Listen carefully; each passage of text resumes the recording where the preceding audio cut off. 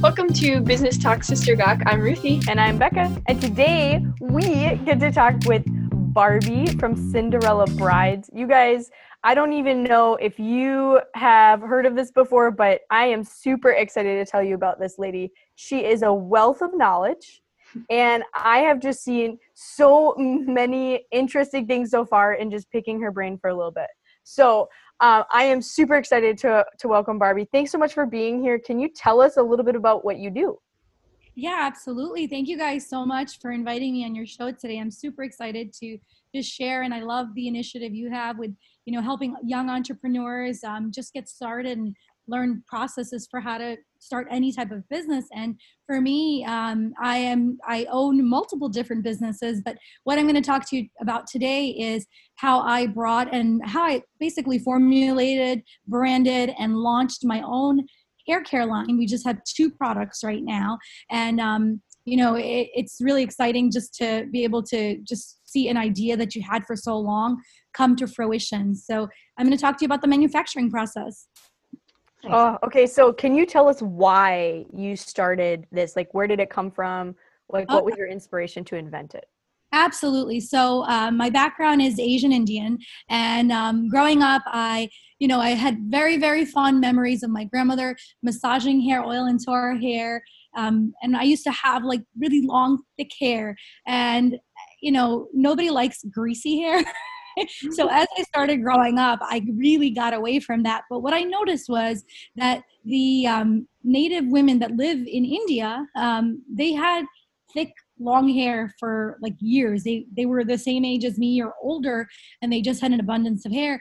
And in India, the common practice is hair oiling, which is done regularly on a multiple times a week basis, where they're basically putting all these good nutrients from these rich organic Ayurvedic oils into their scalp, and then just washing it out, or some of them leaving it in as an overnight treatment. But for us, like what was available to us here in the States was just like very greasy or not smelling that great. So what I did was, my background is in the beauty industry. I do professional makeup, hairstyling. I've had that business for over 14 years, hence Cinderella Brides. And so I've seen a lot of my clients have hair loss, and I was like, there has to be a solution. Like, pills is great, and there's all these extensions and stuff, but why does everybody need that when they can start from the root of it all? And if one country is experiencing an abundance where we're experiencing lack, what's the difference? And quite frankly, we can get into so many details of what it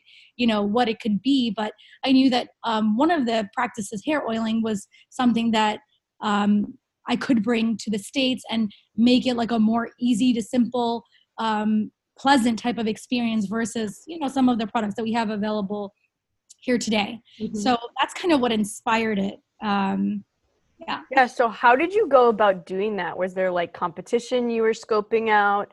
Did you compare yourself to anyone else, or did you just do it? Yes, absolutely. So first I looked at all the different brands in the US. And when I went into like a Target or any type of department store where they sold, or like a drugstore where they sold, hair care products, the first thing I noticed that there was nothing that was Ayurvedic.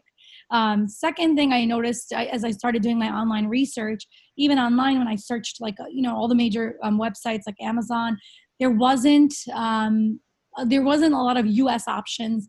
A lot of everything that was sold was basically imported and from India. And so I started looking at the top selling brands in India and that were sold here and the ones that moved. And I basically decided, okay, well, I can formulate something. That the key was to have something that was more of like a treatment, so that people don't have to feel like they're walking around with oily hair. Mm-hmm. And then the second thing was to have really, really good ingredients that would give the results. And the third thing was to make sure the product smells good. Mm-hmm. And so I scoped out different competitors, and then I actually contacted a factory in India just through recommendations. At the time, my brother was living in India, so he was able to find different factories. But that information, if you just Google, is available online. You can find any manufacturer anywhere in the world if you wanted to. So tell us what the I'm gonna mispronounce it, but the Ayurvedic? Ayurvedic. Ayurvedic Okay. is an ancient. It's basically an ancient Indian practice of taking natural herbs and things that are organic and putting them into different ingredients. So, like turmeric is an Ayurvedic ingredient.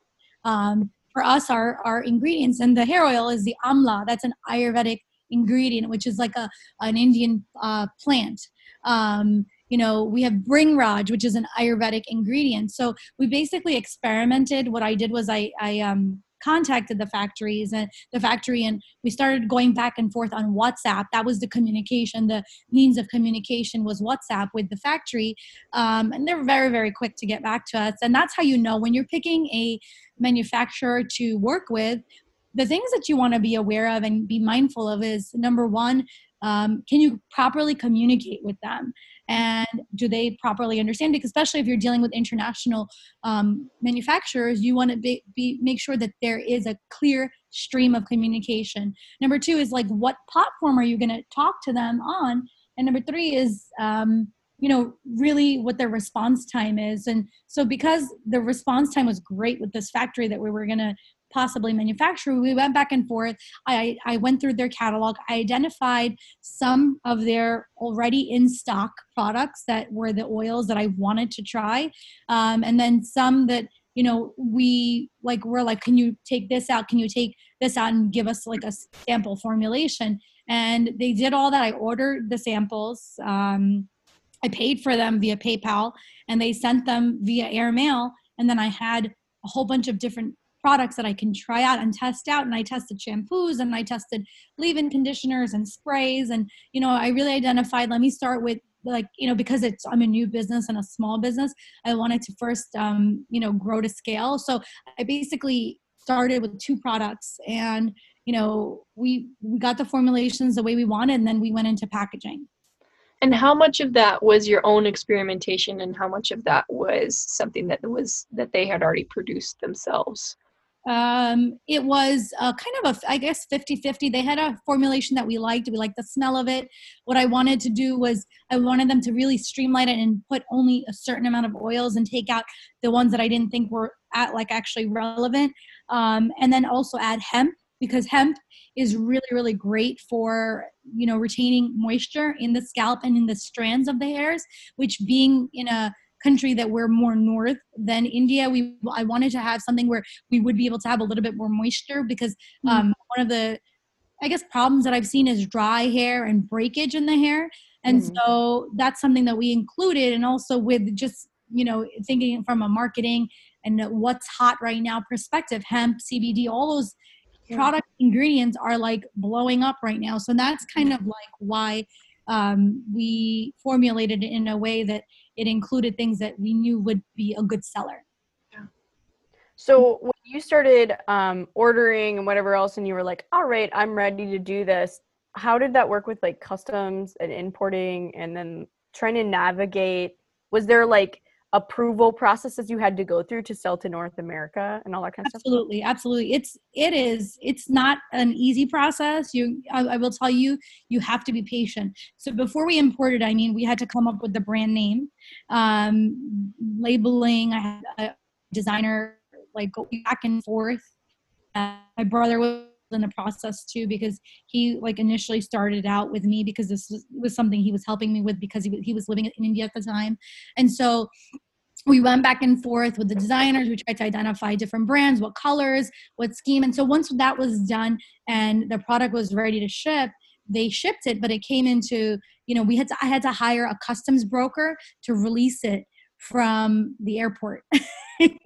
So once, and that was like a process. It took a couple of days because it was my first time doing it. I didn't realize what it entailed initially. So even when you get any type of products shipped from another country, it really depends on what the product is. This is considered like a topical. Depending on what you're manufacturing, it might have to go through like a customs, and especially even how your factory ships it. So you have to be also specific in how and where you want it to be shipped. So I had to hire a customs broker. We had to go through paperwork and verification.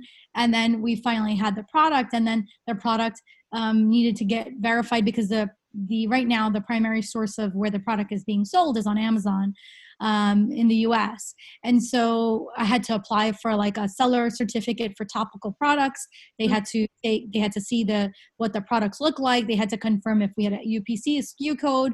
Are we the manufacturer? They wanted proof of all that. We had to take pictures and upload everything. And then it took a couple of days to get verified. But once you get verified, then you can ship the product out to Amazon. They send you like a prepaid label, and that goes all along with your seller's account. And then I shipped everything to them, and then it's like marketing, right? It's like, okay, like now I have a product amongst a billion other products online. How do I differentiate myself? So, that's in itself like making sure you're creating the strong graphics for it, making sure you're creating really great value statements of why people should purchase, and then also paying for advertising right on Amazon. So, typically when you're with your first products that you're going to launch, you don't expect 100% profit, because you're going to want to reinvest everything that you make into your marketing, into your advertising for that product. Mm-hmm. So yeah, I have not looked a ton into the UPC codes, but like, I've heard that can be really difficult. Did you have to find someone to do that, or did you do it yourself? Yeah, there is actually a company that you can just apply and get the codes, and then you pay for it, and then it's you'll get the codes, and then you can have them printed on your packaging. Yeah. Okay. So when you started out and everything, did you go straight to Amazon, or did you try other selling sites, or what made Amazon stand out to you the most?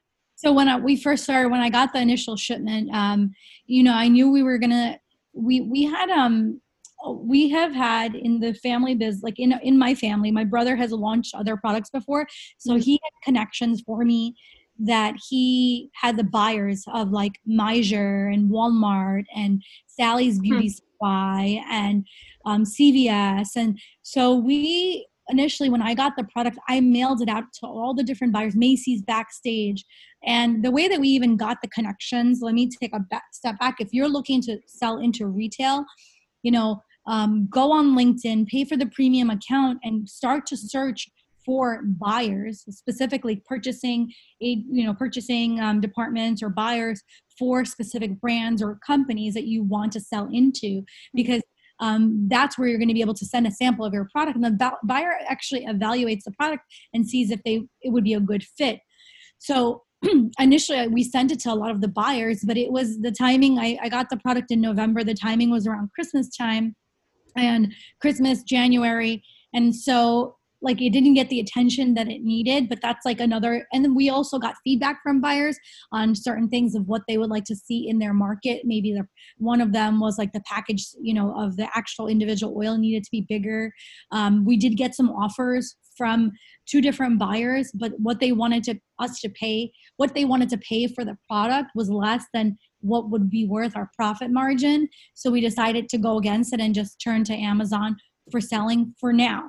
And because it's still in an evolution stage, we're still, we're going to make tweaks for the second order, the second, batch of product. And that's how you start. I think that one of the things, like if anybody listening to this podcast is like, if you have an idea, you just need to start. You just need to figure it out and start and do it. You're going to make mistakes along the way. But most people have like that anxiety of not making it perfect, so then they never launch.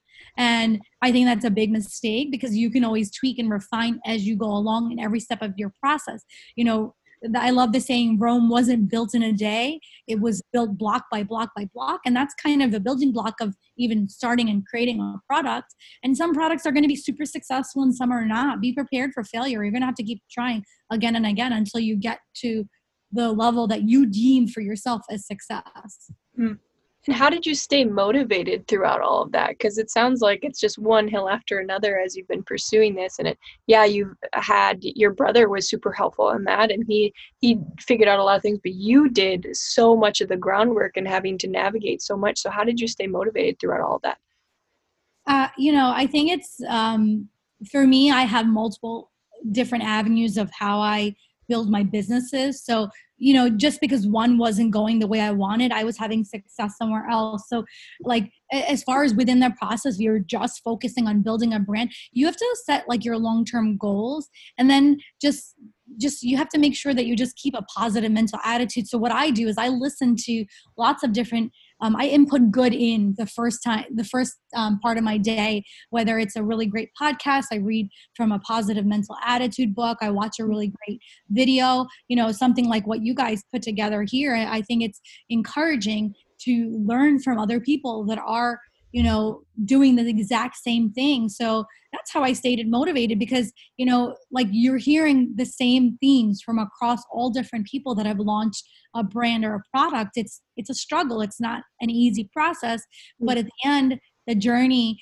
is, in anything, like if it was too easy, like it's like, oh, I did it. But the journey is what makes like the process and the end result even sweeter. Yeah, for sure. So when you were starting up your business and you had to pay for all these different things, how did you decide what you were willing to spend money on, what you were willing to really, really bargain down to get to certain prices? And what were your price points during that time, and what was the initial startup cost? Yeah, absolutely.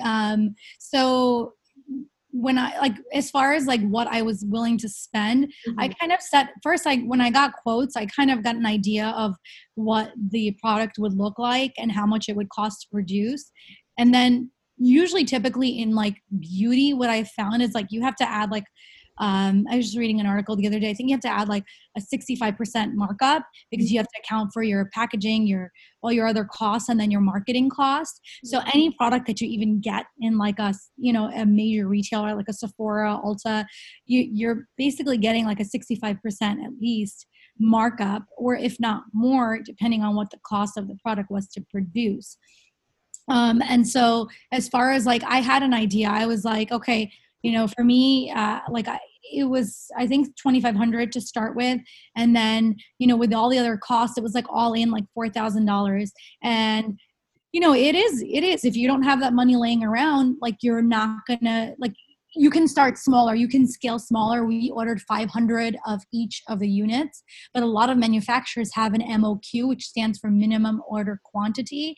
And so, unless you're DIYing and making this yourself, like you have to like meet some of the minimum order quantities that they want you to spend, because that's what's going to make it worth it for them to actually ship to you. So that's kind of like, and for me, I had the savings, I had the expendable income that I wanted to diversify and give this a shot, because it's something that's been on my list. And if I am a strong believer, you don't want to live with regrets. If you have an idea, you need to figure out some way that you can accomplish it. Now, like if you don't have that money, you can get people to invest with you. You can get, like, if you're younger, maybe you have parents that you can create a business plan, a step-by-step, and I won't go into that, but really, what you can create, like a bullet point of why this would be successful, and how much you would, somebody would need to invest and help you, and what they would gain out of that back. And you can get people to back you, because that's, if you don't have the money, you can do it that way. But it does cost a little bit to start. If you're going to start in the type of business that I started in. Now, I can't speak to everything like other businesses, but from scratch manufacturing, it does take some time. Maybe on a flip side, a much cheaper route is private labeling, which is where you take an existing product that's already manufactured, and they just put your logo and your brand on it, and you go and sell it, which could be a little bit cheaper. Yeah. So the question I have for you is, what resources would you recommend to someone who's going to start out or thinking about starting out in this? Where would you say, if you're going to do something, this is absolutely what you should check out? Oh, yeah, sure. So if you're going to basically start with like manufacturing and starting from like scratch, I have dealt with, now at a point, I've dealt with Indian factories, I've dealt with Chinese factories. Like, you really want to first, number one, identify what you want to sell. Number two, go and do like Google Trends and research to see what the type of market is for the product that you're looking to sell. There's tons of Google is the best place to go first, and see if there is a need, a demand for what you're looking to sell. And don't get discouraged if, let's say, for example, there's somebody already doing and selling your product, because what you have to do is that differentiate why you're different. Your story is different, your branding is going to be different, your product is going to be a little bit different. So don't get discouraged if that is what you see when you go online, but definitely look at trends and research. And then from there you can go and hit YouTube and look at people who have manufactured products, learn from them. That's what I did. I used Google and YouTube just to start out. I used also a product on to learn more about Amazon and what was selling. There's a product called Helium 10 that basically lets you evaluate what what products are like hot and what are selling a lot on Amazon, and which you can search by your category of what you're looking to sell, and then see what the volumes are, and then look and see what brands are selling really well, and look at their branding and look at what they're doing. And that's like the jumping point of where I got an idea of like how I want to position and market the brand that we launched. And what was the name of that website? Helium 10. Helium 10. Okay. Yeah, there's another one also called Jungle Scout, and that's another one that does the same thing as Helium 10, where it lets you basically take a look and see what's the top selling products, and what you can kind of you can identify trends specifically for Amazon. Yeah, and we also have a link to that one on our tools and tips page, but we will definitely add the other one as well in the transcript on our blog, as well as within our tools and tips page. So yeah, okay, so this is the part of the show where we talk about something stupid to gawk, right? So we're gonna tell you a story. I'm gonna tell you a story because Ruthie and I talked about this a little bit, and this is an embarrassing one for me.